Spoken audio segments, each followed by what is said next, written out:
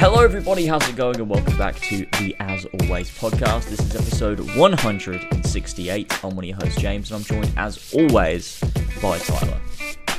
As always, how's it going, my friend? I'm doing pretty good, how you doing?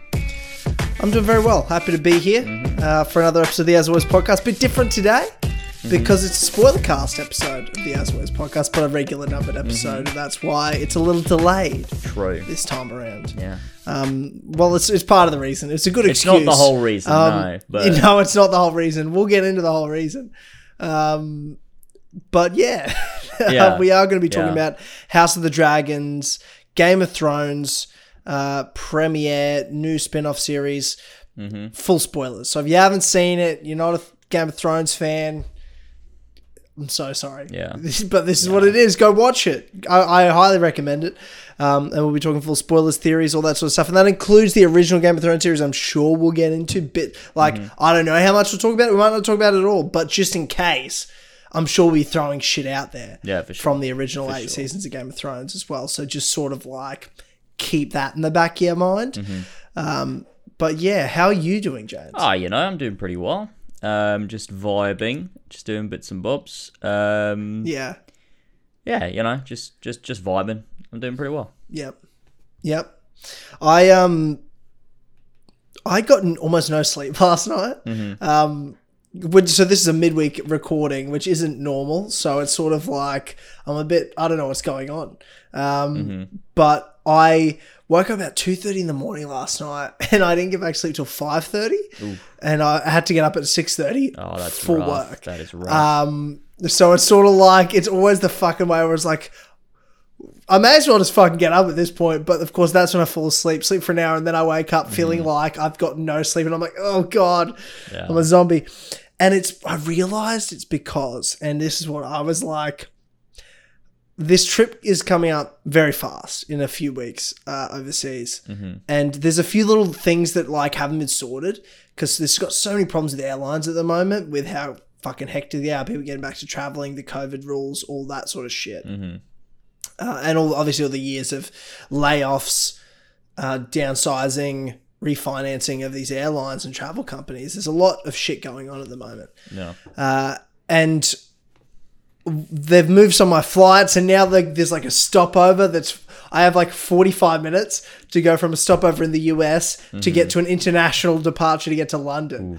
And I'm like, how the fucking 45 minutes? It's not possible. Initially it wasn't. There was a 3-hour layover, enough time, and now there's not because the two London flight moved back, and to that layover place, I think it's Philly. That went forward. So, and I've tried to like call them, and there's like everyone's like, oh, unless you're flights in the next 24 hours, use our like change flight request forms. And I did it weeks ago, and I haven't fucking heard anything. They're like 48 hours, we'll get back to you. I haven't fucking heard from them.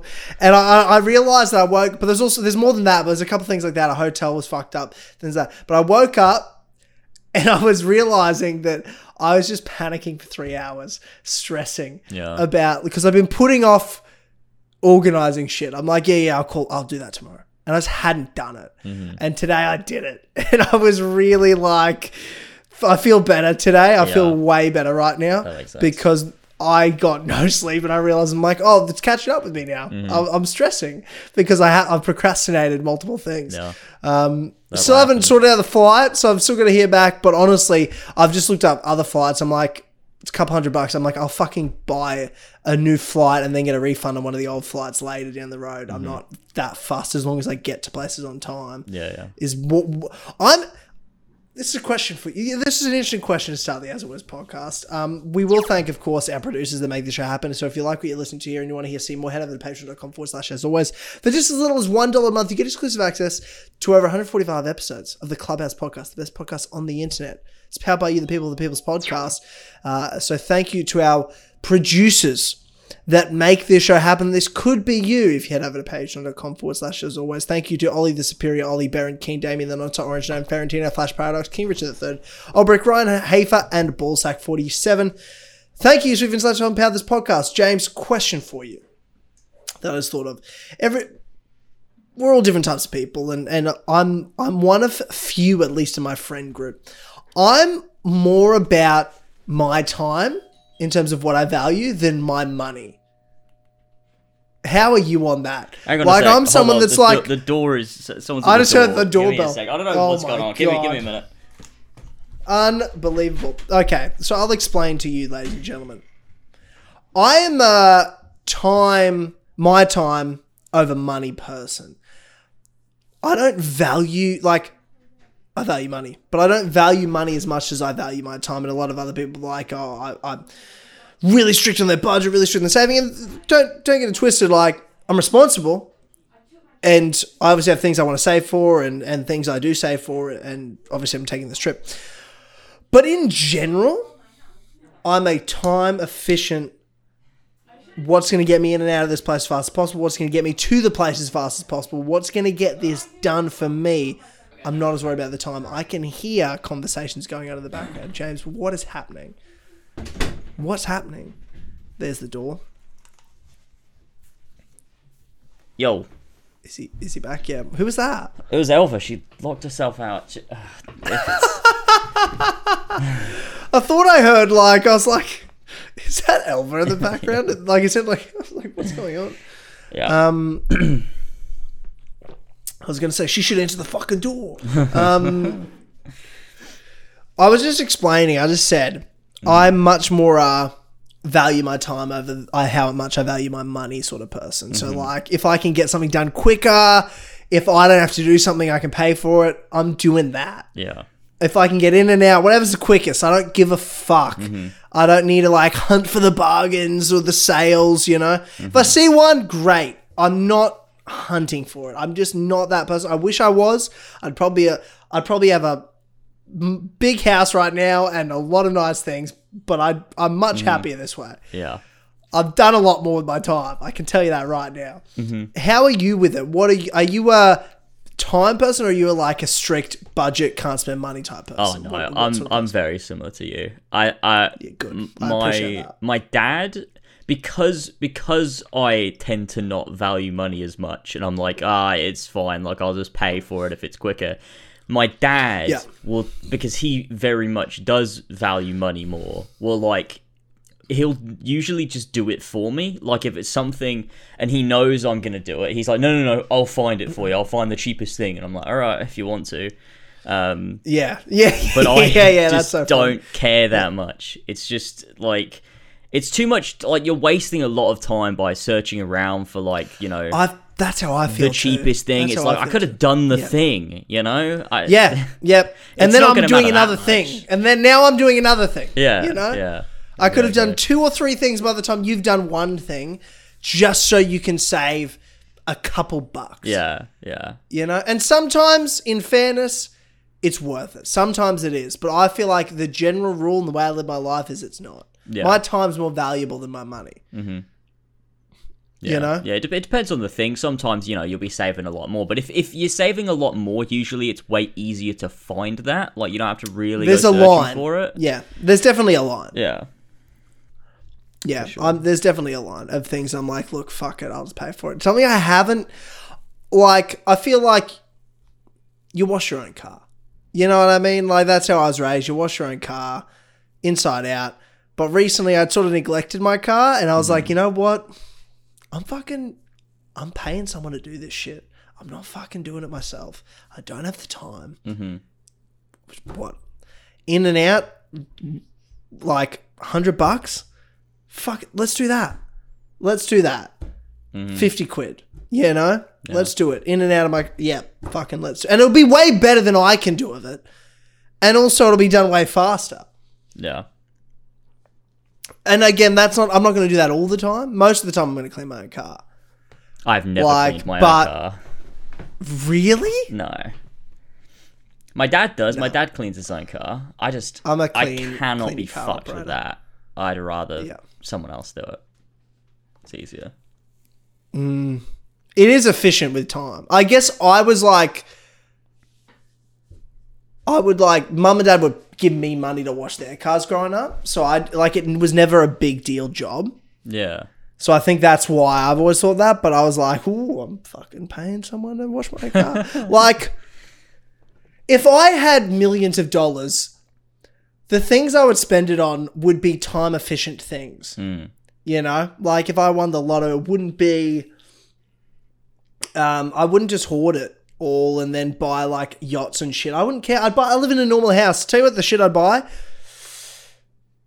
Personal, like a nutritionist, so they fucking cook meals. I'm not doing any of that shit. That's being done. And someone's cleaning the house. That's being done. I'd rather live in a moderate house and pay people to do things I don't want to do. That's what I would do with my millions of dollars if I had it. You know, I would rather live that way than live in a mansion and have to clean that myself.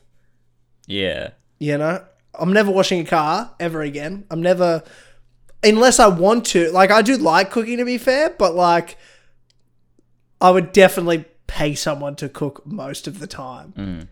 And I would also definitely pay someone to clean the house. Yeah. Because again, would be better than I could do it. Would be better than I could do it. I cleaned my whole fucking apartment today. This is a great podcast. I'm supposed to be cleaning my house. But dude, it took so long and it's not that big, but like once in a while I go extra. Like I'm going hard. The shower's getting like hard scrubbing. The corners of every room, hard scrubbing. Yeah. Like rarely do I go that hard, but I am a clean person. Pretty like neat, clean freak in general. Like if I don't make my, like there's not a day I don't, like the bed's made as soon as I get up. That's the first job being done. I don't ever have, like I don't have a messy room at any point. Everything's where it should be. I've got bags packed all ready for tomorrow. I've got gym bag work. Like I'm an organized person. But all I would do, that's how I operate. Efficiency. It's got to be, you know, it's got to be in place. And that's how I guess I see money as well. Yeah. How can it make my life more efficient? Not how can I get the most with the smallest amount? It makes sense. Yeah, I think so. I'm glad you operate the same way. I just find so many people, especially in my life, think I'm an insane person. Yeah. Elva definitely doesn't like it that much because she's very much wants the cheapest possible thing. So it's a bit, but you know, I don't mind. I like nice shit as well. Yeah, true. Like, exactly. Like I don't want like nice stuff. Like often Elva will buy something and it's shit and I'm like, well, how much did it cost you? You know, like you bought something that's really fucking cheap. Like obviously it's going to be shit. People brag to you when people brag to you about like, oh my God, I got this like $20. How good is that? And I'm like, yeah, but it's shit. I'd rather spend $100 on that same thing and it'd be good quality. Yeah. So I'm going to break in a minute, yeah. you know? And I don't like, I don't know. I like nice shit. I like nice shit. Yeah, I'm with you. Yeah, thank you. I appreciate that. There was one topic before we get into House of... is it House of the Dragon or Dragons? Is it plural? House of the Dragon. It's dragon, right? Just one dragon. One dragon. Yeah. There's more than one dragon. There are more than one dragon. But it's only one dragon family. Yes, so it's I House guess that's of where the Dragon. The dragon. Yeah. But it is about another fantasy show, The Lord of the Rings, The Rings of Power. Well, not really about The Rings of Power, but it's about Lord of the Rings. But The Rings of Power show is, of course, coming out in 2 weeks. It is. And I've somehow got to not watch that, avoid all spoilers for another few weeks until I'm with fucking David. Mental. As I said, I'd watch it with him, but that's... Oh, God. I got to go insane. A lot more nervous for that show anyway. But there's been some changes with the rights to the Lord of the Rings and the Hobbit material. Yeah. And there's now been rumors, speculation, reports, news, if you will, that the new rights owners of the Lord of the Rings want to potentially make a whole bunch of fucking spin-off movies and TV shows. Now I love a good based on the spin-off. Lord of the Rings. So this is new rights holder Embracer Group are exploring additional movies based on the iconic characters such as Gandalf, Aragorn, Gollum, Galadriel, Eowyn, and other characters from the literary works of J.R.R. Tolkien. Oh no. It sounds very when Fox tried to make their own X-Men universe and it was a fucking disaster. That's what it sounds like. You know, like when they did the X-Men Origins Wolverine and they were going to do one for like Magneto and one for like Storm and stuff. Just standalone films for these heroes for some reason. It reminds me of that, which was, it was bad. So, yeah, I think it'll be funny if they do it in a bad James, way. this is maybe my worst nightmare.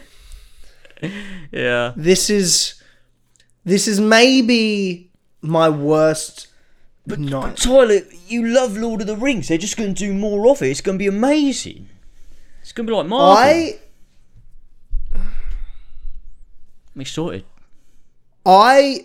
If I never ever for the rest of my life see another Lord of the Rings new piece of media, it'll be too soon. Yeah. And I mean that is, there's nothing to add. Yeah. There is Tolkien's literary works that I reread and will continue to reread for the rest of my life. There are also the greatest film trilogy of all time in The Lord of the Rings by Peter Jackson that I rewatch, and will continue to rewatch until my dying days. You can't beat either of those things. You'll never make movies better than those. I don't need more. I don't need any more. They're perfect. Everything the way it is perfect. It has been perfect, other than the Hobbit trilogy, for 25 years. Not 25, 20 years. We don't need any more. I don't need the Rings of Power show. It's happening. It's what it is. Fuck it. But dude, if they try to remake The Lord of the Rings, that'd be fucking funny. There's no way.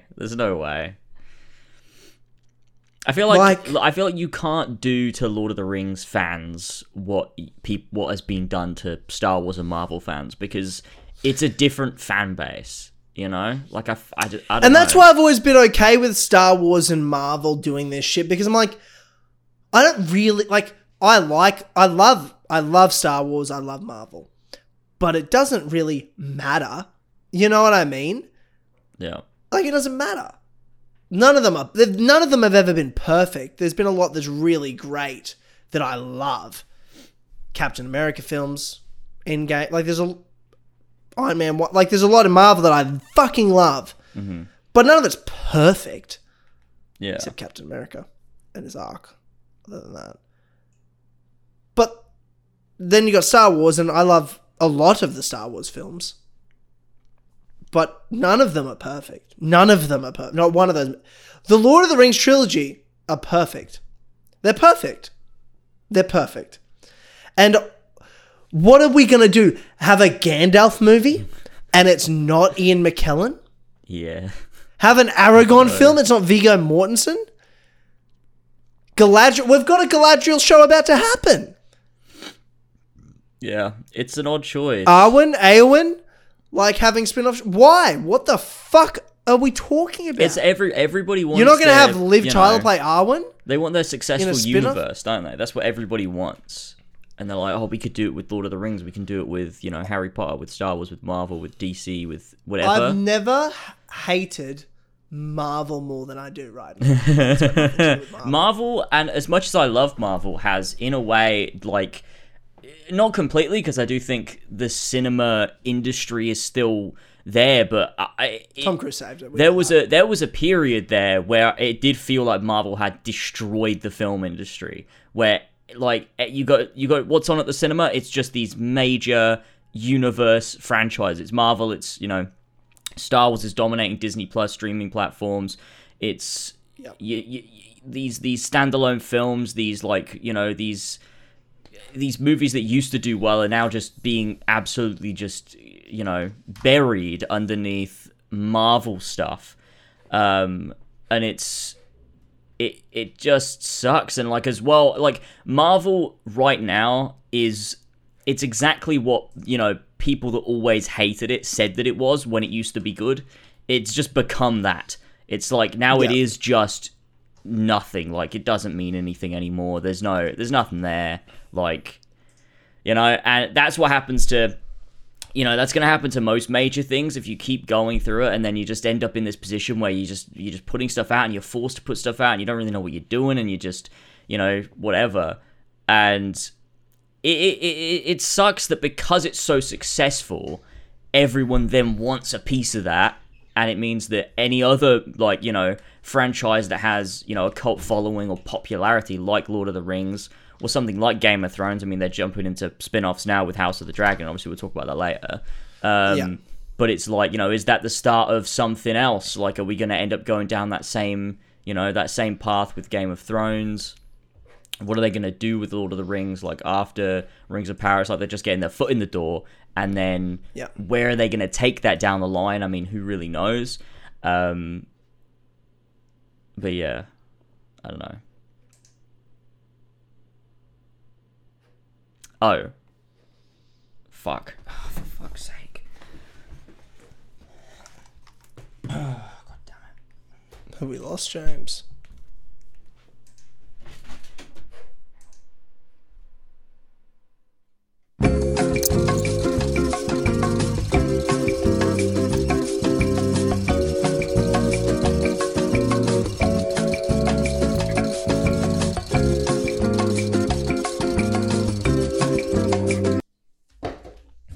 He's back.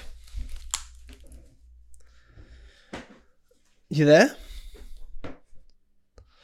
Why the fuck can't I hear you again? Oh, wait. Yep, there we go. I'm here. Yep, hello. Yep. Hello. There he is. Hello. Hello. Hello. Fucking Christ. All right. Yeah. Where were we? The internet died, but we were talking about how Marvel's wrecked cinema until Tom Cruise, of course, came out with Top Gun Maverick, saved cinema. That we do know. Yeah. Yeah. But ultimately, I'll tell you what.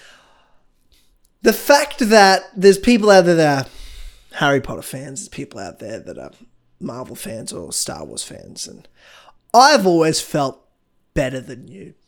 Because I'm a Lord of the Rings guy and my movies are perfect and no one's going to ruin it. Because Tolkien's literary works would never be disrespected by creating spin-offs and solo films and shit like that. But here we are with the possibility happening. And it's my worst fucking nightmare. There's nothing I want less than anything ever to come out that is Middle-earth related, that is in film or television. The fact that this Rings of Power show is coming out, I've had to accept over the years. And I'm hoping, against all odds, that it doesn't suck.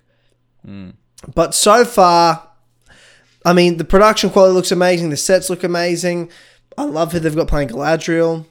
But other than that, I don't really know what the story is. There's only 38 pages in the Silmarillion about the fall of Numenor, about what this story's about. So I'm like, how the fuck are they going to make seasons of a show based on it without making a bunch of shit up that isn't Tolkien? And then we're treading on, you know, other waters. And yeah, I'm concerned overall for the Lord of the Rings and the state of it moving forward, thanks to the state of Hollywood and movies right now. And it's about universes, not franchises anymore. It used to be about a series or a trilogy, and now it's like, no, there needs to be a universe. You know? It needs to have its own world. Yeah. To pump out content for. You know, there's nothing I hate more than calling movies and TV shows content. I feel like it's so bleak. I don't know if this is just me, but it fucking kills me every time I do it, because it's become such a normal thing to do. Like, you call it content. It's just content. Oh, mate. Martin Scorsese's rolling over in his grave, and he's not even dead yet. I know. You know what I mean? I know. He's not even dead yet, James. He's already rolling. Oh, he's going into that. Martin Scorsese's going into his coffin on his stomach. He's not going to be on his back. He'll be going head first into that coffin. Oh my god. He's already ready to go. It's rough. They'll have one of those massage table face gaps for him. That's Martin Scorsese's coffin. God damn I want that to be the thumbnails. Martin Scorsese getting lowered into a coffin. Oh my God. And you and I are just standing there next to it.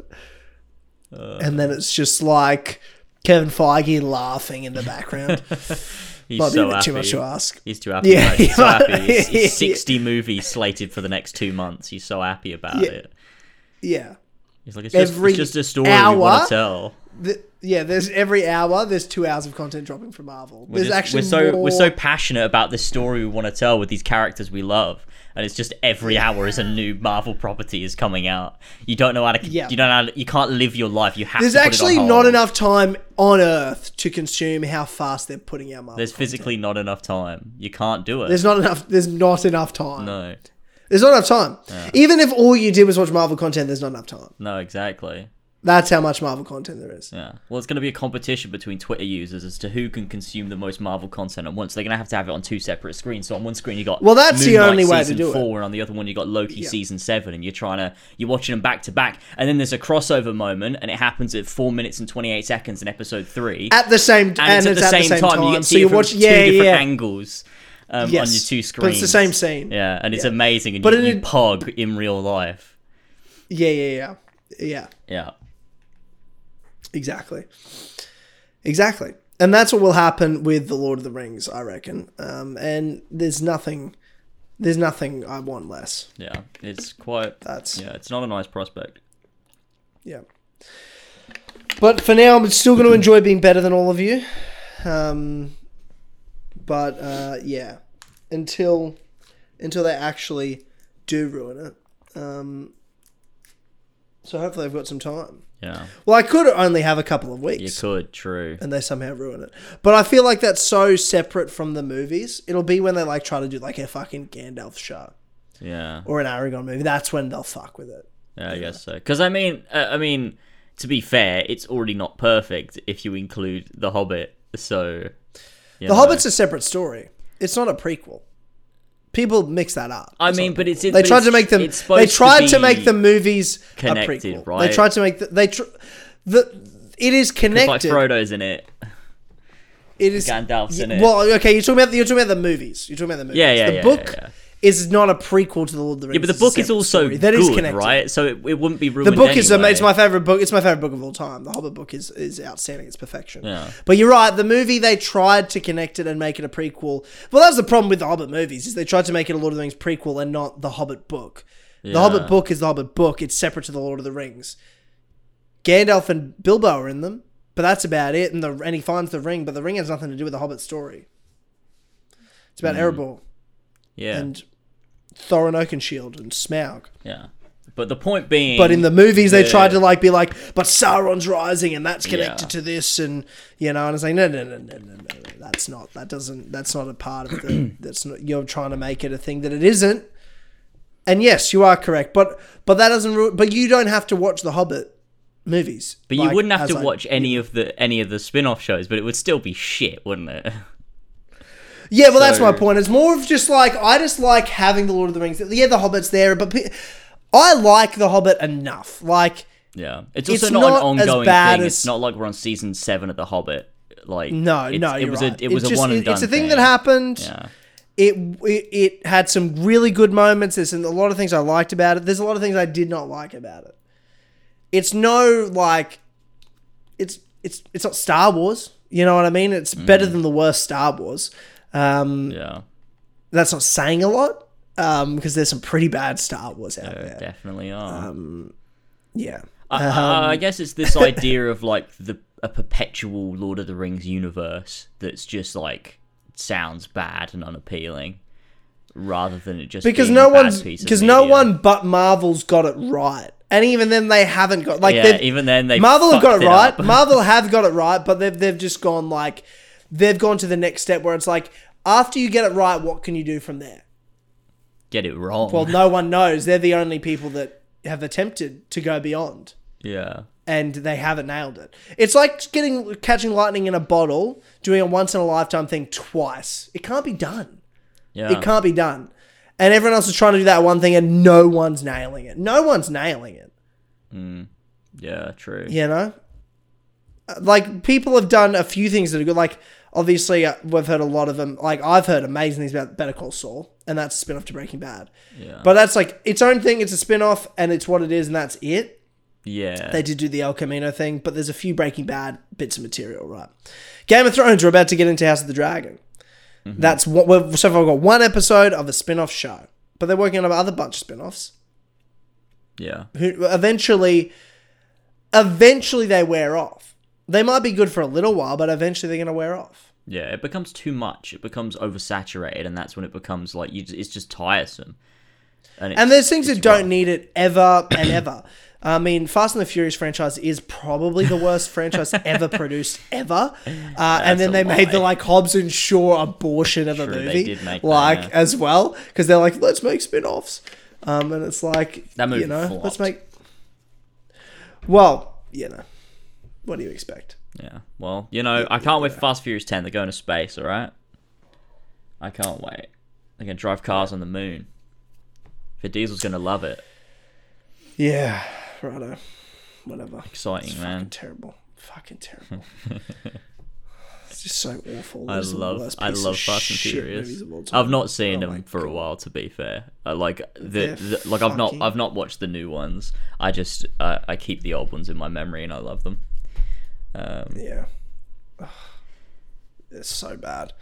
They're so bad. I'd rather watch Jurassic World trilogy than watch any Fast and Furious movie. So I'd rather watch all 3 Jurassic World movies than watch they one just Fast get worse, and I've not even seen them. Yeah, I haven't seen the third one. The first one was I couldn't tell you one thing that happens. Chris Pratt's in it. I know that He is in it, and he sticks his hand out to the raptors. He's like, "I can control you," and he does it like 7 times. It's like, dude, we get it, man. You can control the dinosaurs.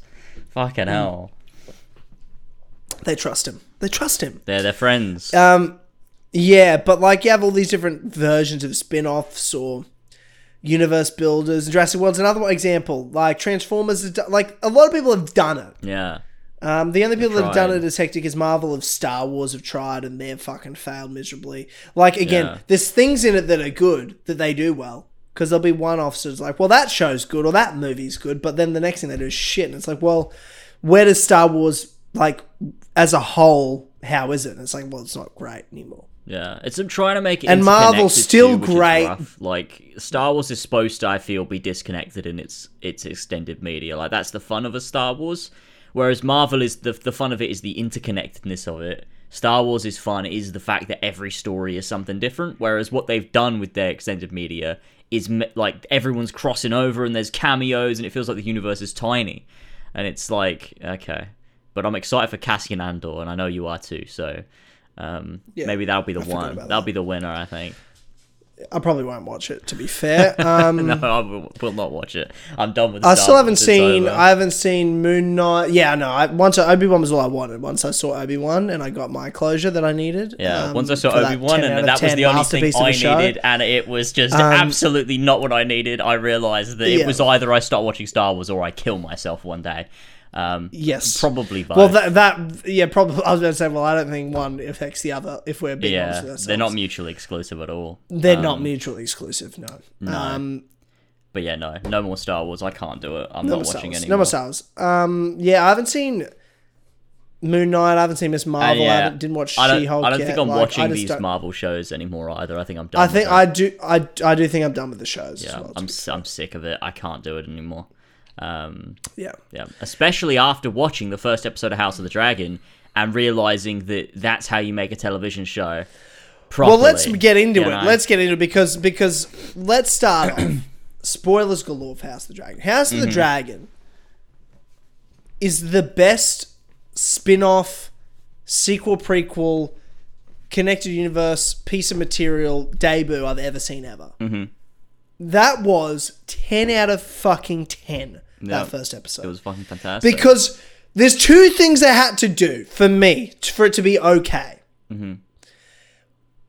I mean, obviously it's in the Game of Thrones universe. You got to make it feel like Game of Thrones. That's one thing. That's a separate thing. But there's two things. I'm like, how can they do this? Because, and this isn't even just for me. This is to like be successful in my mind. Game of Thrones is known for its week-to-week connectedness. You're following the story. There's theories you're making. And each episode, especially towards the end, there was big moments, the wow moments, the reaction moments. And I'm like, I get that didn't happen early in the show. That was more later in the show. But they don't have the luxury of waiting 2 or 3 seasons before wow things need to happen. They have to have shit happen episode 1. But they also have to make it feel like old Game of Thrones to me, where it does feel well paced. It does feel like they're giving it time to breathe. It does feel like they're not rushing through a story. Mm-hmm. And I felt like this episode perfectly encapsulated the balance of that. It was just over an hour. I felt like the time was good. It didn't need to be any longer. But it also couldn't have been any shorter. I thought it was perfectly timed. It had wow moments, but not in a way of like trying to make you do big reveals because it hasn't earned that. It used shock factor to get those reaction moments out of you. And then it gave you the time to get to know the characters. And if you're someone that's watched the Game of Thrones show, it made it even easier to understand who everyone was, how they're all connected, how the world works. Because you already have a lot of that information. What you're seeing is who are these characters, where do they fit in, and what are their relationships. And it managed to explain to you all of that. And by the end of the first episode, I felt like I knew who everyone was, where everyone stood, and where the pieces were sort of moving. Then it also gave me some wow shock moments and even some cool little reveals there. James, what are your general overview thoughts of House of the Dragon episode 1? Yeah, I mean, spin-off shows have been a bit like hit or miss with, mostly miss, with things that, you know, we've seen recently. And so it was a bit of a worry, like, how are they going to handle this? Like, Game of Thrones didn't end so well. There was a lot of issues. Like, how are they going to bring this back to what made Game of Thrones successful while also making it unique? Can I ask a quick question, interject just of something you mentioned? Yeah. Did you feel like, because Game of Thrones ended bad, that you weren't even sure whether you wanted to be back in Westeros? Because that's how I felt. They almost needed to... I'm like, look, I'm excited to watch this, but until it starts, I don't even know if I want this show. I don't even know if I want to be back in Game of Thrones. Yeah. I don't know. Do I want to be back in Westeros? Yeah, I definitely felt that too. It was even like when it got a bit closer to it coming out, I was definitely excited. Like when it came to watching it, I was like, I'm excited to watch this because there's so much about Game of Thrones that I did love. But I think leading up to it, it was like a bit like anxious. Is this going to be, you know, are they going to get it right? Do they understand what made it successful in the first place? And you go into it and the show,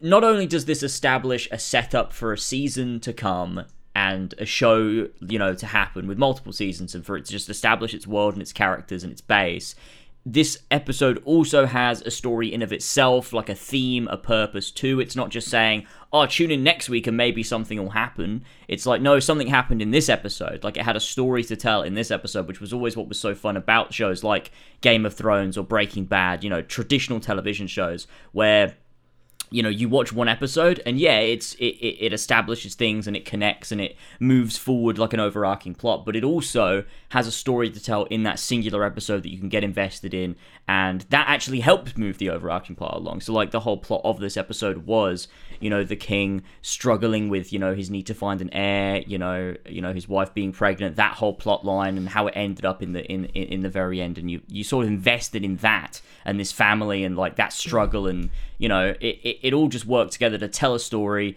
and then set up, you know, well, now we're moving into a second episode, where's it going to go from here, sort of thing. And it was just, you know, it delivered on what I wanted from a television show, and I was like, this is great. And then on top of that, it also managed to bring me back into Game of Thrones, remind me why I loved it. It did all of, like, it was paced so wonderfully. It wasn't like rushing from thing to thing to thing like we're so used to from like season 8 of Game of Thrones. It was like really taking its time. The politics was so fun. Like, it just felt like Game of Thrones. Just like seeing people sitting around a fucking table talking about shit. It was fucking great. It was fucking brilliant. The small things were great. It was just overall just that. I just think, yeah, they nailed it for sure. Yeah, I totally agree. And even just from the start where they're establishing the world and they give you that recap and and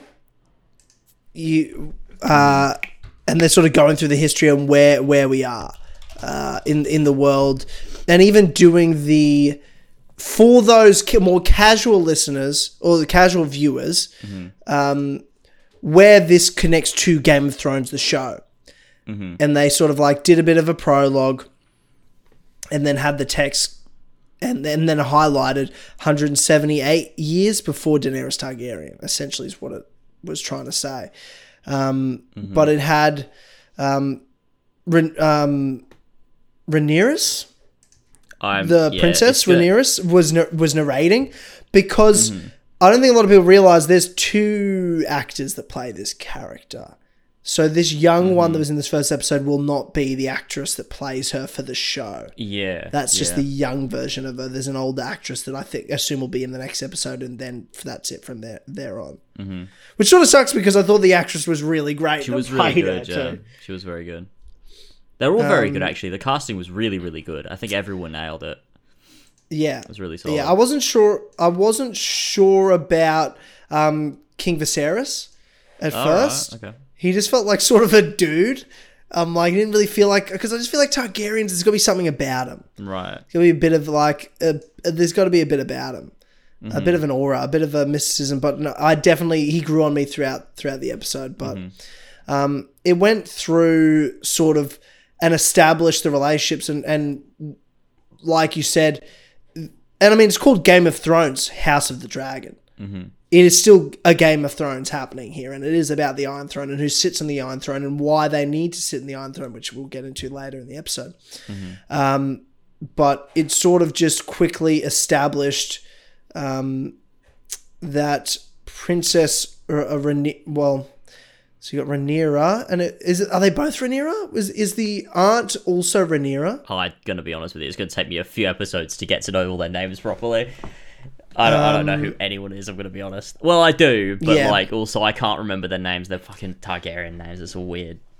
Yeah. Well, you've got I'm just going to say Viserys and his sister. Yeah.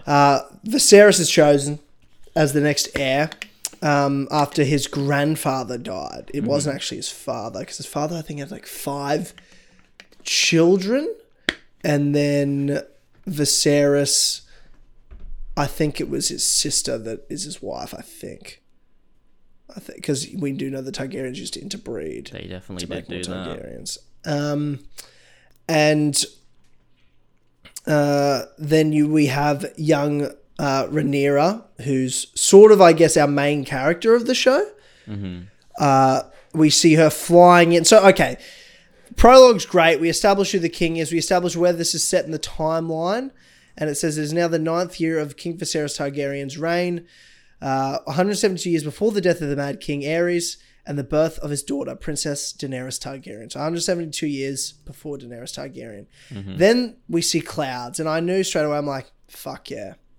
We're getting a dragon straight up. We're getting a straight up dragon straight away. Thoughts on the opening sequence of Rhaenyra. I keep fucking forgetting. I don't know their names. Yeah, I don't know the names. Take a I'm bit giving it a shot. It'll take a little bit. Yeah. I'm pretty sure it's Rhaenyra. She flies in on her dragon and into King's Landing, and it's got its own sort of version of the Game of Thrones theme playing. Loved it. Don't know about you. As I was watching with a few of my friends, I literally, like, soon as she lands the dragon, I turn to Jared and he looks at me and he goes, I already fucking love this show. I'm like, yeah, me too. This is exactly, I'm so excited. Yeah. What did you think, just sort of that opening sequence there? Yeah, no, I thought it was an establishing sort of shot that I think sort of worked to... It brings you back into the world of Game of Thrones. Like, obviously, King's Landing is a very iconic location, which I think was... You know, it was seeing that again, and you got a dragon, and there was very sort of, with her flying on the dragon, and even with, like, the clothes she's wearing too, there's some... I feel like there was some Daenerys parallels there. Just with some sort of, like... Yeah, just the way she was dressed and the way she looked, I think it was trying to draw... I think it was trying to draw a bit of a parallel there, which I think was interesting. But I think overall the way that it looked, I think it was just a really nice establishing shot. I think it was just, like, obviously very different from the way that Game of Thrones opens in its very first episode. But I think that is sort of to the benefit of the show, because it doesn't then try to be Game of Thrones. It tries to do its own thing, and I think it succeeds in doing that. And it really manages to sort of set the tone, because obviously we're following Targaryens in the show, which is the main point. And I think opening with a shot of a dragon and opening from the skies, I think is I just think it worked to solidify that this show is going in a bit of a different direction, which I think is the one thing I was worried about, is like, are they going to just copy Game of Thrones? Like, how are they going to set this apart? And it just felt like similar enough, but also, we're going somewhere new with it and doing what we should be doing with these characters and with this. And it just was, just a beautiful opening in general. The music was fantastic. It looked great, I think. I've seen a lot of people say the CGI was a bit off. I don't think it was in the opening shot. I think there was maybe some points in the middle where it was, but I think during the opening, I think it looked pretty solid overall. I mean, it is a television show, and I'd rather them spend money on making just the show good than I'm not that bothered by some fucking CGI's not spot on point to look like it's a fucking real dragon. It's fucking television at the end of the day, like, Yeah.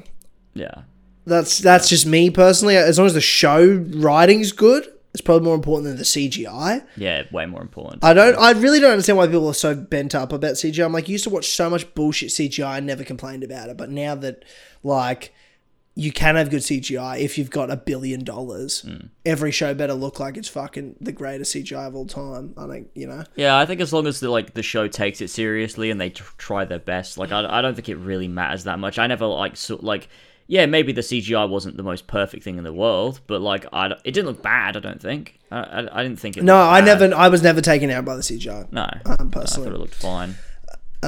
It does well to establish certain relationships and how those certain events that happen later in the show will have those consequences. Obviously, Princess Rhaenyra visits her mother to check on her. She's pregnant at the time, with what everyone's hoping is.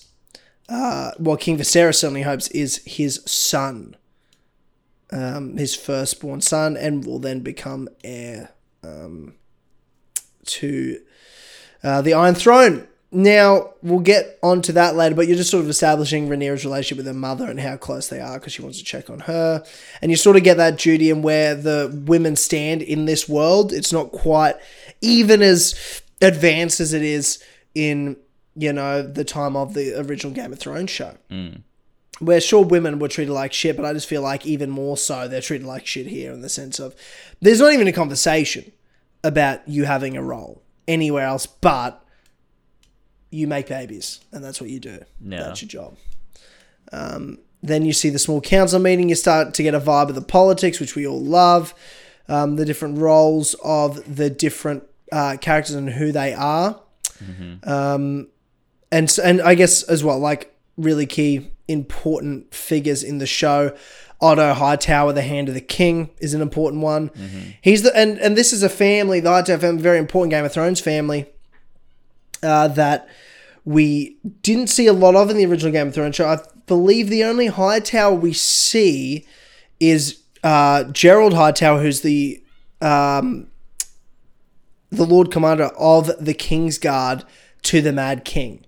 And we see him at the castle of the Tower of Joy, Game of Thrones spoilers, when Ned kills him and Sir Arthur Dayne. They're the two Targaryen knights. So that's the only Hightower we really see, as far as I'm aware, in the Game of Thrones show. But they're obviously a lot more important and connected to the Targaryens here. Otto's the Hand of the King. We see his son and daughter, who are very important. Alicent Hightower, who also has two actresses as well, I've just found out. Emily Carey played her in this episode, and then you've got Olivia Cook, who's playing her later in the show when she's older. And I must say, she's, she looks okay. She's gorgeous. But anyway, that's one important family that we see. We've got Corlys Velaryon, which is another family we don't see a lot of, but he is... I'm not sure what his role was in the small council, but he's married to the king's sister who had a claim to the throne. Also named, no, not named Rhaenyra, Rhaenyra Targaryen, or Rhaenyra Valerion, since she's married to Lord Valerion. So you just sort of get a vibe of that. The Grand Maester is exactly the same as the Grand Maester from Game of Thrones. Love that. They kept that just very similar vibes. But you just sort of get a lay of the land and the introduction to, I guess, the other main character of the show, main villain at this point, Prince Daemon Targaryen, played by Matt Smith, who I thought Matt Smith did an amazing job. Oh, he killed it. I'm so happy for him. Yeah, he's my boy. He's a great actor. He's a great actor. He is. Great actor. He is, and he's really doing bits and bobs here. And then you sort of get that scene. And I'm not really sure on his relationship with Rhaenyra, because he seemed to be quite fond of her while she was a bit like cautious of him and knows what he's like. But also sort of a bit of admiration there. Like, even though they're the ones really that are fighting for the throne in terms of who's next in line, they seem to trust each other as well. Yeah. Did you get that vibe?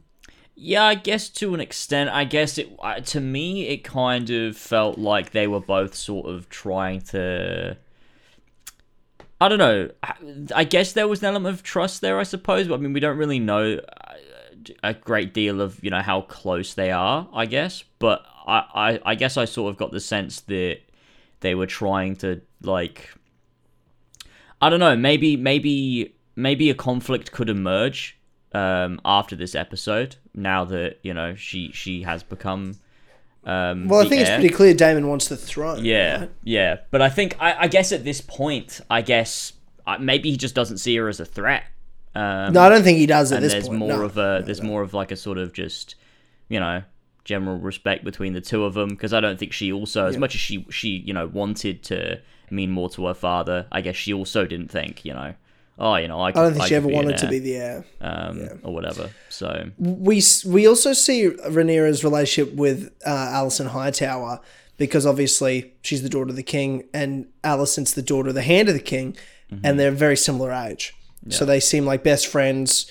But also, there's a couple of looks Rhaenyra gives Alicent, and I'm like, I think there's a bit of love in the air here as well. Interesting. There was a few looks, and I just got the vibe. Yeah, and we operate on vibe here. Yeah. From the first scene, there's a look that she gives her when she's getting in the cart at the opening scene when she flies on a dragon. I'm like, well, that was I'm checking you out look. So I'm just throwing that out there, and I'm all for it. Yeah, absolutely all for it. But yeah, and you sort of see that relationship start to get established throughout, and then obviously the continued build up of King Viserys' obsession and this dream, and he keeps talking about this dream he had. And you're just like, why is he talking about a dream like it's reality and that's what's going to happen about a son being born? But then we learn later that the Targaryens sort of establish a lot of their rule off of the dream and dreams. And we do know in the future the Mad King had some dreams as well. Yeah. So a common thread of the Targaryens. And he's just like, no, I know you're going to give me a son. That's going to happen.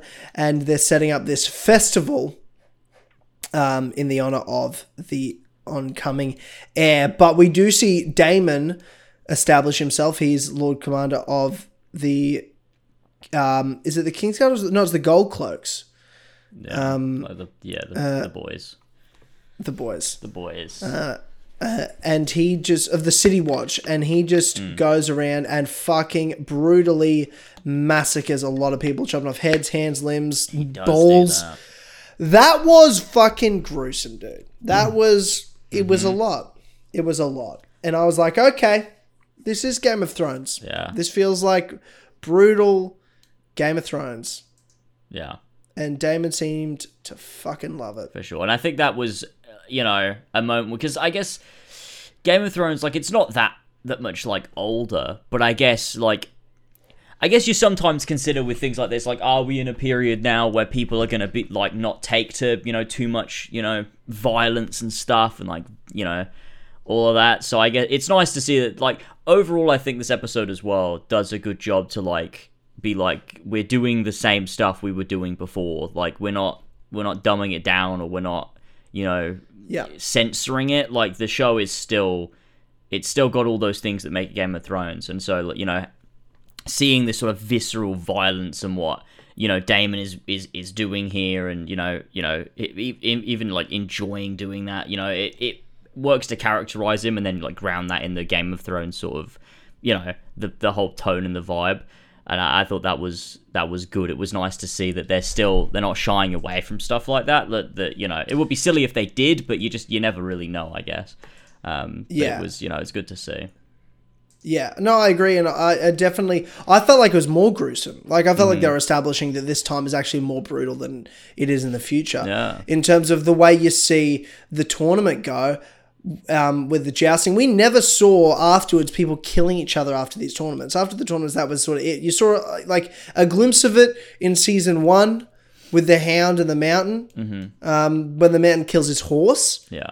After losing, but we didn't see we see a whole bunch of as this tournament begins, and we see a few different houses, and the fact that some people see Rhaenyra, the sister of the king. Again, it's going to take me a while to remember all the names. Rhaenyra. Rhaenyra is our main character. Rhaenyra is the aunt. Oh my god. Of course, yeah. That some of the houses actually are still supportive of her. We saw that the Baratheon bloke wanted her favor. The queen that never was, he called her.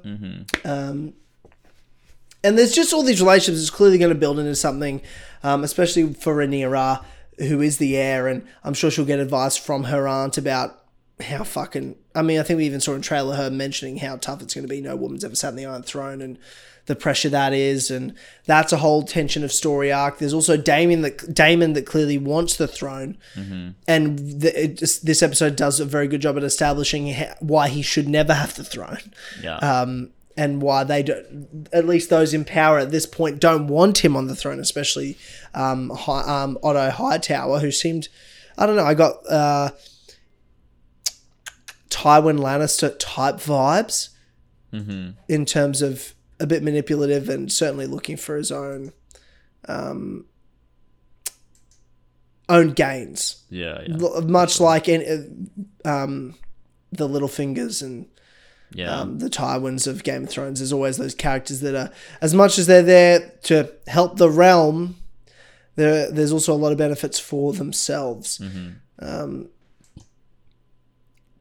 I didn't think too much of the action within the tournament. Like, it was just more about those relationship buildings and those conversations that were happening. Yeah. It was almost like kind of like a backdrop. And I think it was like a nice sort of, I don't know, like visual sort of representation of these different houses sort of like butting heads. I feel like it was sort of like almost like this is sort of like the start of, what will become a time of sort of, I guess, like these different houses coming against each other sort of thing, like a turbulent time sort of thing. I just thought it sort of worked with these conversations as well, where you'd like, you're finding out at the same time, what's happening to Viserys' heir and everything, and you're learning about that, and you've got these conversations going on. It sort of worked as a nice sort of visual representation, I guess, of what it means for the world of Westeros, I suppose, at this point in time.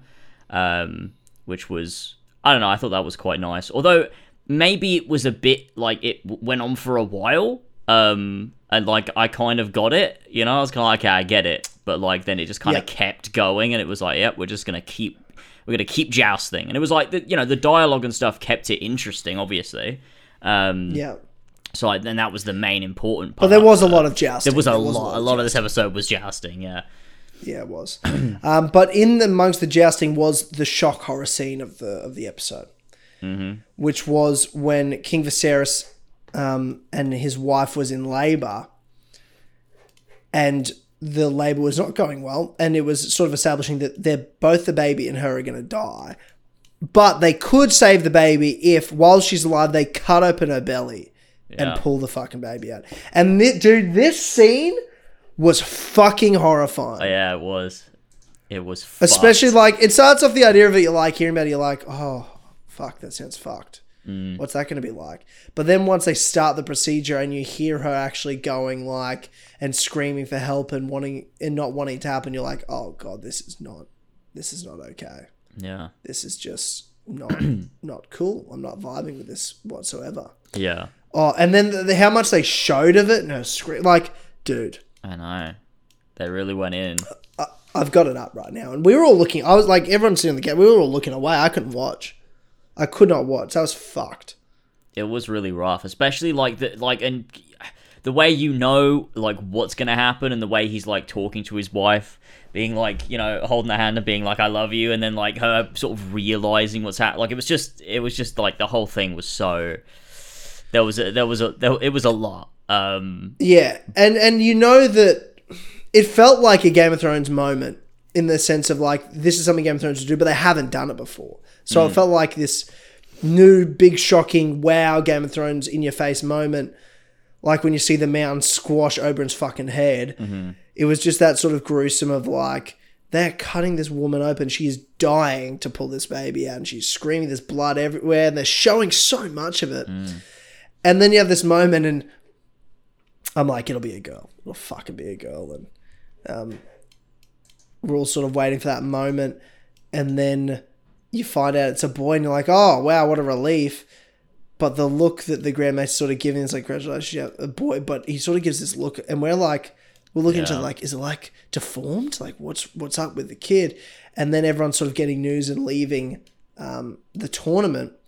And the next thing you know, you cut to Rhaenyra crying, Daemon behind her, and clearly we're at a funeral and you see the pyres lit and then you see her mother's body there, but then you see a baby's body wrapped up and realizing that they both died in that moment. That's so rough. That's just God, like it, and I think it does a really good job also to like, it does a lot for Viserys as well, like for his characterization, like who he is, and to like set him on, where's he gonna be in episode 2, like mentally, like how is this going to affect him, like because not only did he lose his son and his wife, he chose to kill his wife basically, and then his son died anyway.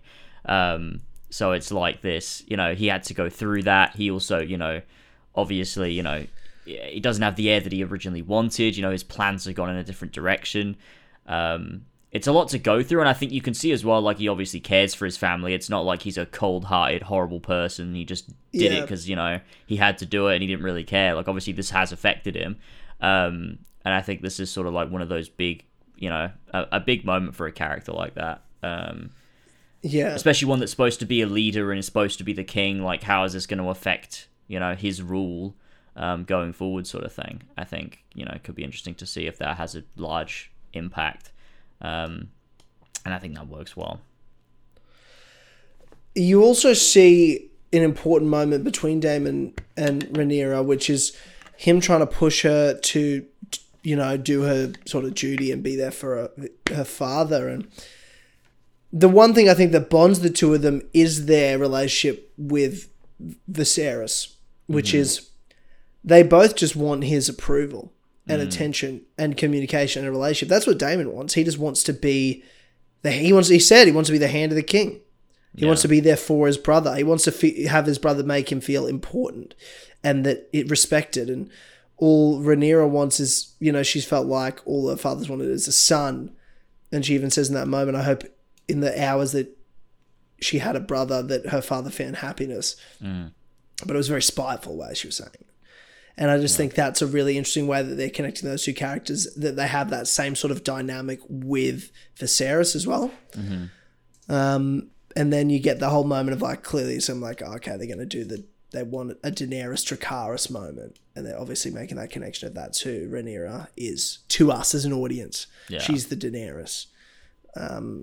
Or the closest thing to, a Targaryen woman that's strong, powerful, and that where obviously they want us to root for. Until they don't, out of nowhere. until they suddenly don't and decide to change it. That's fine though. In like on a whim. And then obviously the line of session gets really discussed. It becomes a big argument. The small council's like, what the fuck? It can't be Daemon. You didn't have a son. We've got to talk about this. Who's going to be, and that whole debate happens. And this really was a whole episode of debating the crown and Game of Thrones and using that to establish a relationship, using that to establish the characters, using that to establish story dynamics and what's going on moving forward. And that was a really interesting moment where we really see the Game of Thrones start to be played. Yeah. On all fronts. We see Otter Hightower send his daughter to comfort the king, and that's like, that moment of like, oh, you've got to be fucking kidding me. Yeah, because you do as well, I think, for a lot of the episode, I felt that Otto was pretty loyal, like a pretty, good guy. But it you get to this and you realize, like, now the king is vulnerable and there's, the potential for, getting yourself more power at some point, sending his daughter to do that. You're like, okay, everyone is sort of playing this game now. Everyone's trying to get one up on the Nothing's king. Changed. Nothing's changed. And I like that. 172 years, nothing's changed. Because as well, like, you're sort of led to sort of, I guess, trust the king's inner circle and to see, Daemon as just this bad guy. But there is that moment where, he comes to see him and he talks to him and he says, like, the council sees you as weak. I wouldn't let that happen. I, would only empower you and everything. But the king still, he sends him away and he still trusts his people. But we know, like, from what we've seen, obviously, behind the scenes, and we're like, oh, they don't have his best interests at heart. Like, maybe that wasn't the right decision. And then it adds some, like, nuance into it, because you're like, okay, so now the people we thought we could trust, we don't necessarily trust. And, like, is Daemon completely, like, a bad guy? Is there some merit to him? Like, does he actually just want the best, for Viserys? And it, it makes it a lot more complex, a lot more complicated. And I think that sets up a lot of things for the future of this season to explore and see where it takes it, which I think was just, like, a really interesting moment. By the way, as well, I just want to point out the Iron Throne looks sick in this show as well. I'm just looking at the scene now. It looks really fucking cool. I'm a big fan. It looks very good. No, it looks very good. But yeah, there's a lot going on there, and it isn't. And Daemon's still, the heir, I guess, until he goes into a whorehouse and is pretty much laughing at the fact that his sister is dead. And he's still the heir, and that's pretty much the pushover point for Viserys to remove him from court and make Rhaenyra the heir to the Iron Throne. Obviously, there's a lot of discussion that happens here, but there's quite a scene between Daemon and Viserys. Yeah, it's a good scene, and you have the King's Guard sort of like bordered between them. Separating them, and it's a good, I guess, metaphor of that power and that separation between the two of them, and that wall has always been, the throne and that power, and it's Daemon clearly is. That he wants it, because I think the show makes you think that, but in his actions, it's not really clear that he wants to just be king. I think he just wants respect and approval. Yeah. There's simpler things for him. I don't necessarily think he's a bad guy. Yeah. Fully. Brutal, yes. Arrogant, yes. Is he bad? I don't know yet. Yeah. I'm not ready to say he's bad. And I think that's what makes it so interesting, because it's going to be explored, and we're gonna see, which will be, it'll be interesting. Then we get a really good scene, I felt like. It's like an old dragon skull, this fucking enormous dragon, the biggest we've ever seen. And just establishing that he was the last living creature to see Old Valyria before the Doom, where the Targaryens came from before Westeros. And he pretty much tells Rhaenyra that she will be the heir, but he does it in such a way to pretty much explain the plot of Game of Thrones, that the Long Night's coming, and it was established by Aegon in a dream. That's why he came to Westeros, because a Targaryen, the only way to defeat them was a Targaryen had to sit in the Iron Throne. That was the prophecy. Pretty much the prophecy of Azor Ahai, the prophecy of Jon Snow coming, and he has then they show the dagger. It's the dagger Arya uses to kill the Night King. Like, it's sort of that they establish a clear connection between this show and the purpose of this show and Game of Thrones, and why them being on the Iron Throne is important to Game of Thrones. I liked it a lot in the moment. Reflecting on it, I'm not too sure if it was too on the nose for the show, and trying to establish that that's the reason that Targaryen sit on the throne. Yeah. I don't know. I don't know how to feel about it. Like, in the moment, I really liked it, but I don't know if it makes full sense. Yeah, I think potentially in tying it so heavily and just outwardly just saying it exactly as it is, like, and we know exactly what happens. Like, he's like what he said was exactly what happens.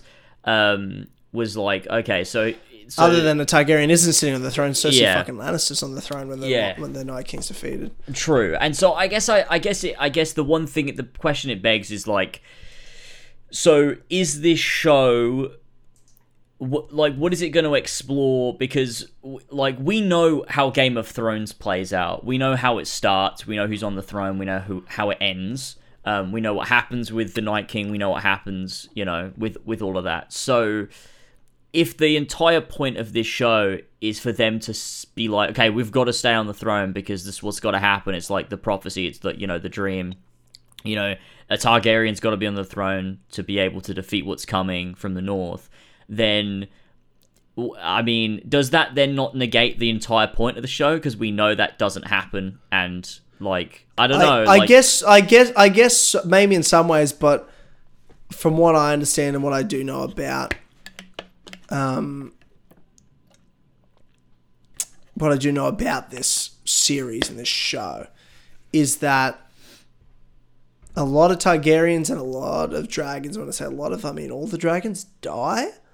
True. And that's sort of what happens around this time. So, like, I guess that's partly the risk of it.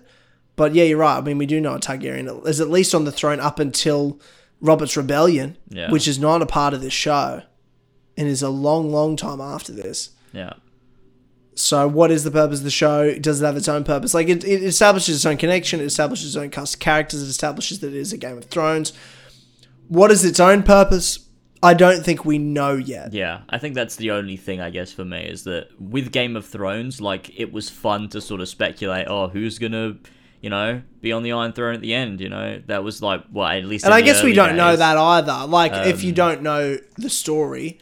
Yeah, I guess so. But we know the Targaryens keep the throne. We know that happens. Yeah, but you don't know. You don't know which one. You don't know who. You don't know how. Right? Yeah. I suppose so, yeah, and there could be, it could take it in a bit of a different is it Rhaenyra, or is it Daemon, or is it someone else? There's another Targaryen. Like, we don't know yet. Yeah. What's going to play out next once Viserys dies? I mean, we do if you look up like book details and shit. But if you don't, you're just watching the show. You don't know. Like, there obviously is the tension there. Why spoil it for yourself? You know what I mean? Yeah. Yeah. I did, but I've already sort of fucking forgotten, to be honest. Like, I know made certain events that happen, but I don't really want to look back into it. I just sort of want to enjoy the show and forget that I know things. Yeah. Because otherwise, like, what's the point? But it was cool to see everyone swearing fealty to the next heir, because we haven't seen that before with the king being alive, because it was always in Game of Thrones that thing of like, the king's dead, who's the heir? And people fighting over who does the next right. And yeah, here they make it very clear. This is the process. We just had all the major houses swear an oath to the crown and to her that she's the next heir, and they'll honour that in name of King Viserys, first of his name. Yeah. Like, that's a big deal in front of court to do that. And then it's like, well, you have to honour that as the next heir. That is established. That's done, unless he has a son with this fucking Hightower girl, because I feel like that's where this is going. Yeah. And it's like, how's that? Yeah, I guess what the point is of the show is to just explore the political conflict that comes from a point like this in the history of Westeros, more than it's to have like a definitive point, I suppose, which is in a way actually more interesting than the whole like Game of Thrones, like, the world's gonna end because of the evil, White Walkers and stuff. So I guess I kind of do appreciate that as a purpose of the show, is more to explore, you know, what happens, you know, what do these other houses do? Do they keep their loyalty? You know, is there, what sort of fighting are we going to see? How is the politics going to play out to get us to the point that, you know, we already know where it ends up, but like, you know, how do we get there and what happens and what's the drama that we get to, you know, explore in the characters and their relationships and things. So, I suppose it doesn't need like a huge, you know, purpose necessarily. But man, did it really get the vibe right? It truly did. It got the vibe of that, the throne room scenes right. I'm like, man, this feels like Game of Thrones. The actors, like you said, were great. Costume design, great. Sets, great. Yeah. We see Daemon leave with some woman of his on his dragon at the end as well. And the tension is already building. And obviously there's going to be a bit of a time jump at some point, whether that's in the next episode or in a few episodes after. But we've established who the current king is, how he feels about it, who the next heir is, but who also wants to vie for the throne, who is also playing the Game of Thrones and manipulating things. Some major overarching things in its connection to Game of Thrones with why Targaryen sit on the throne and why they wanted to sit in the throne originally, and that secret of the Dream of the Long Night, and to fight against that. And dude, I fucking dug it. I loved it. It could not have been better. Yeah. It was fantastic. It just could not have been better. I think it was the perfect opening. It established characters, it established tone, it had a great soundtrack, it looked really good. Great writing, like really good pacing, just everything. Yeah, it was just fantastic. It was, and I think it's really cool to be here for, you know, the first episode of a new Game of Thrones, because I started watching Game of Thrones when it was just starting its 4th season. So, like, I wasn't there from day one for Game of Thrones. So, to be here, you know, day one, to be able to talk about it and, you know, discuss it with everybody and everything and talk about it on podcasts and stuff is really cool. It's quite a, you know, a unique thing to be there at the start of a show like this, and that hopefully can be as, you know, impactful as, you know, Game of Thrones was in its day. So yeah, and the fact that the same, like in the credits, the Game of Thrones song was playing, like it is built up to that classic, like, and you're like, so good, fucking oath. It's so good. I said before, because they used a little bit of the Game of Thrones theme in one of the trailers. I said on Twitter, I was like, I don't know whether I love it or hate it, but I definitely love it because this show. Is Game. It's not just House of the Dragon. Yeah. This is still, it's called Game of Thrones House of the Dragon. Yeah. And I was worried. I guess I was worried that maybe, I mean, I'm just very cynical, and I was just worried that like the show would be a very different thing, but would then still use the Game of Thrones music just for the sake of it. But it made perfect sense to use the Game of Thrones music. Like it is Game of Thrones, which is, you know. And I'm glad they did the cold open to start this episode, because apparently they're not going to have the opening title sequence until next week, the next episode. Yeah, I did hear that. Now, I want it to just be the Game of Thrones intro. Yeah, I think I do. But with it set now. And I think that's just what it needs to be. Normally, I'd want them to have their own intro, but I just think it can... Same music, same theme, just have its own thing. Even if it's like a bit of a remix to it, but it's more or less the same. Just like they do a Dearly Beloved... Like it's still Dearly Beloved at the start of every Kingdom Hearts, you know? But it's like a different mix of it.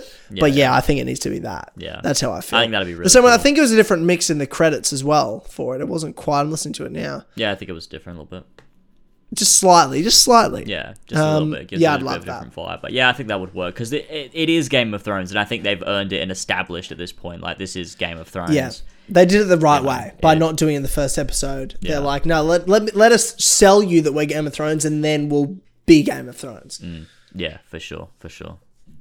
Loved it. Great episode to start the show. Can't wait for next week and to follow on for the next 10 weeks. House of the Dragon. Let us know in the comments, what did you think about it? Obviously, if you're an As Always member over on patreon.com/AsAlways, you can head over to our Discord for As Always members, where there is a House of the Dragon Spoiler chat, please don't spoil the future of this show if you read the books. That's not what it's for. It's just for the show. Yeah, just for the show. So if it hasn't happened in the show, don't fucking... Because I saw some people doing that and I'm like, please shut the fuck up. This is not a spoiler chat for the book. It's a spoiler chat for the show. Yeah. Don't be an asshole. But thank you everybody for tuning into this episode of the As Always podcast. We'll see you in a couple of weeks. I'm sure we'll talk more Game of Thrones then. And we'll see you next week for the Four Pillars podcast and the Clubhouse podcast over on patreon.com/as always. So again, just as little as $1 a month, you could have it over there and get exclusive access to almost 150 episodes of streamable Clubhouse episodes, the best podcast on the internet. And at the $5 tier and above, you get on the credits at the end of every single podcast, including this one. So thank you to Ollie the Superior Ollie, Baron Keen, Damien the Non-So Orange Gnome, Ferentino, Flash Paradox, King Richard III, Olbrick, Ryan Hafer, Bullsack47, Aragon, Kimasaba Gamer Cream Pies, hashtag Make the Nice Guys 2, please, for the love of fuck Hollywood, Adam Sundling, Alfie Rodbert, Andrew, Big Dick 6699, Ben Higginson's Thankful, Through Stick Brethren, Benedict Clobbers, BFHC, Biggest Fucking Virgin, Bodge, Biko Overlord, The Elder, Brian Ford, Call Me Daddy, Callum, aka I used to be Thefness, but then I took an arrow to the knee, Christian0210, Condor Rose Bull in the Alley, Disciple Alaric, Eli, Emil Catborg, Redito Hacker, Ethan Dean, Fat Fuck Cuck, Fishy, Furious Coco, Gene, Gimme a Penis, Ginkgo Swag, Gwen Hughes, Hamid the Weeb, Jack DG 1998, Jaden B. Bennett, Joe the Famous Scarab, John Lang, Josh Duvillier, Josh J. Anderson, Joshua Mori, Kid Ghostly, Liam Loden, Lucas R05, Lumistrad, Mario 5380, Master Bass, Max H, Muddy Unicorn, Nick Miller, Otic World 7, our best and favourite mod brownie, Play the Rules, Radok, Ravjar, Seth, Son of a Bitch, OG Dogger, So James Hates the Batman too because he kills people, Spiky Bucks, Spell Junk, the Blue Cow, Tony Walshy, and Zeppo. Thank you, you sweet vintage lads, for the power of this podcast, and we'll see you next time for another episode of the As Always podcast. Thank you, and goodbye. See you soon, everybody. Bye-bye.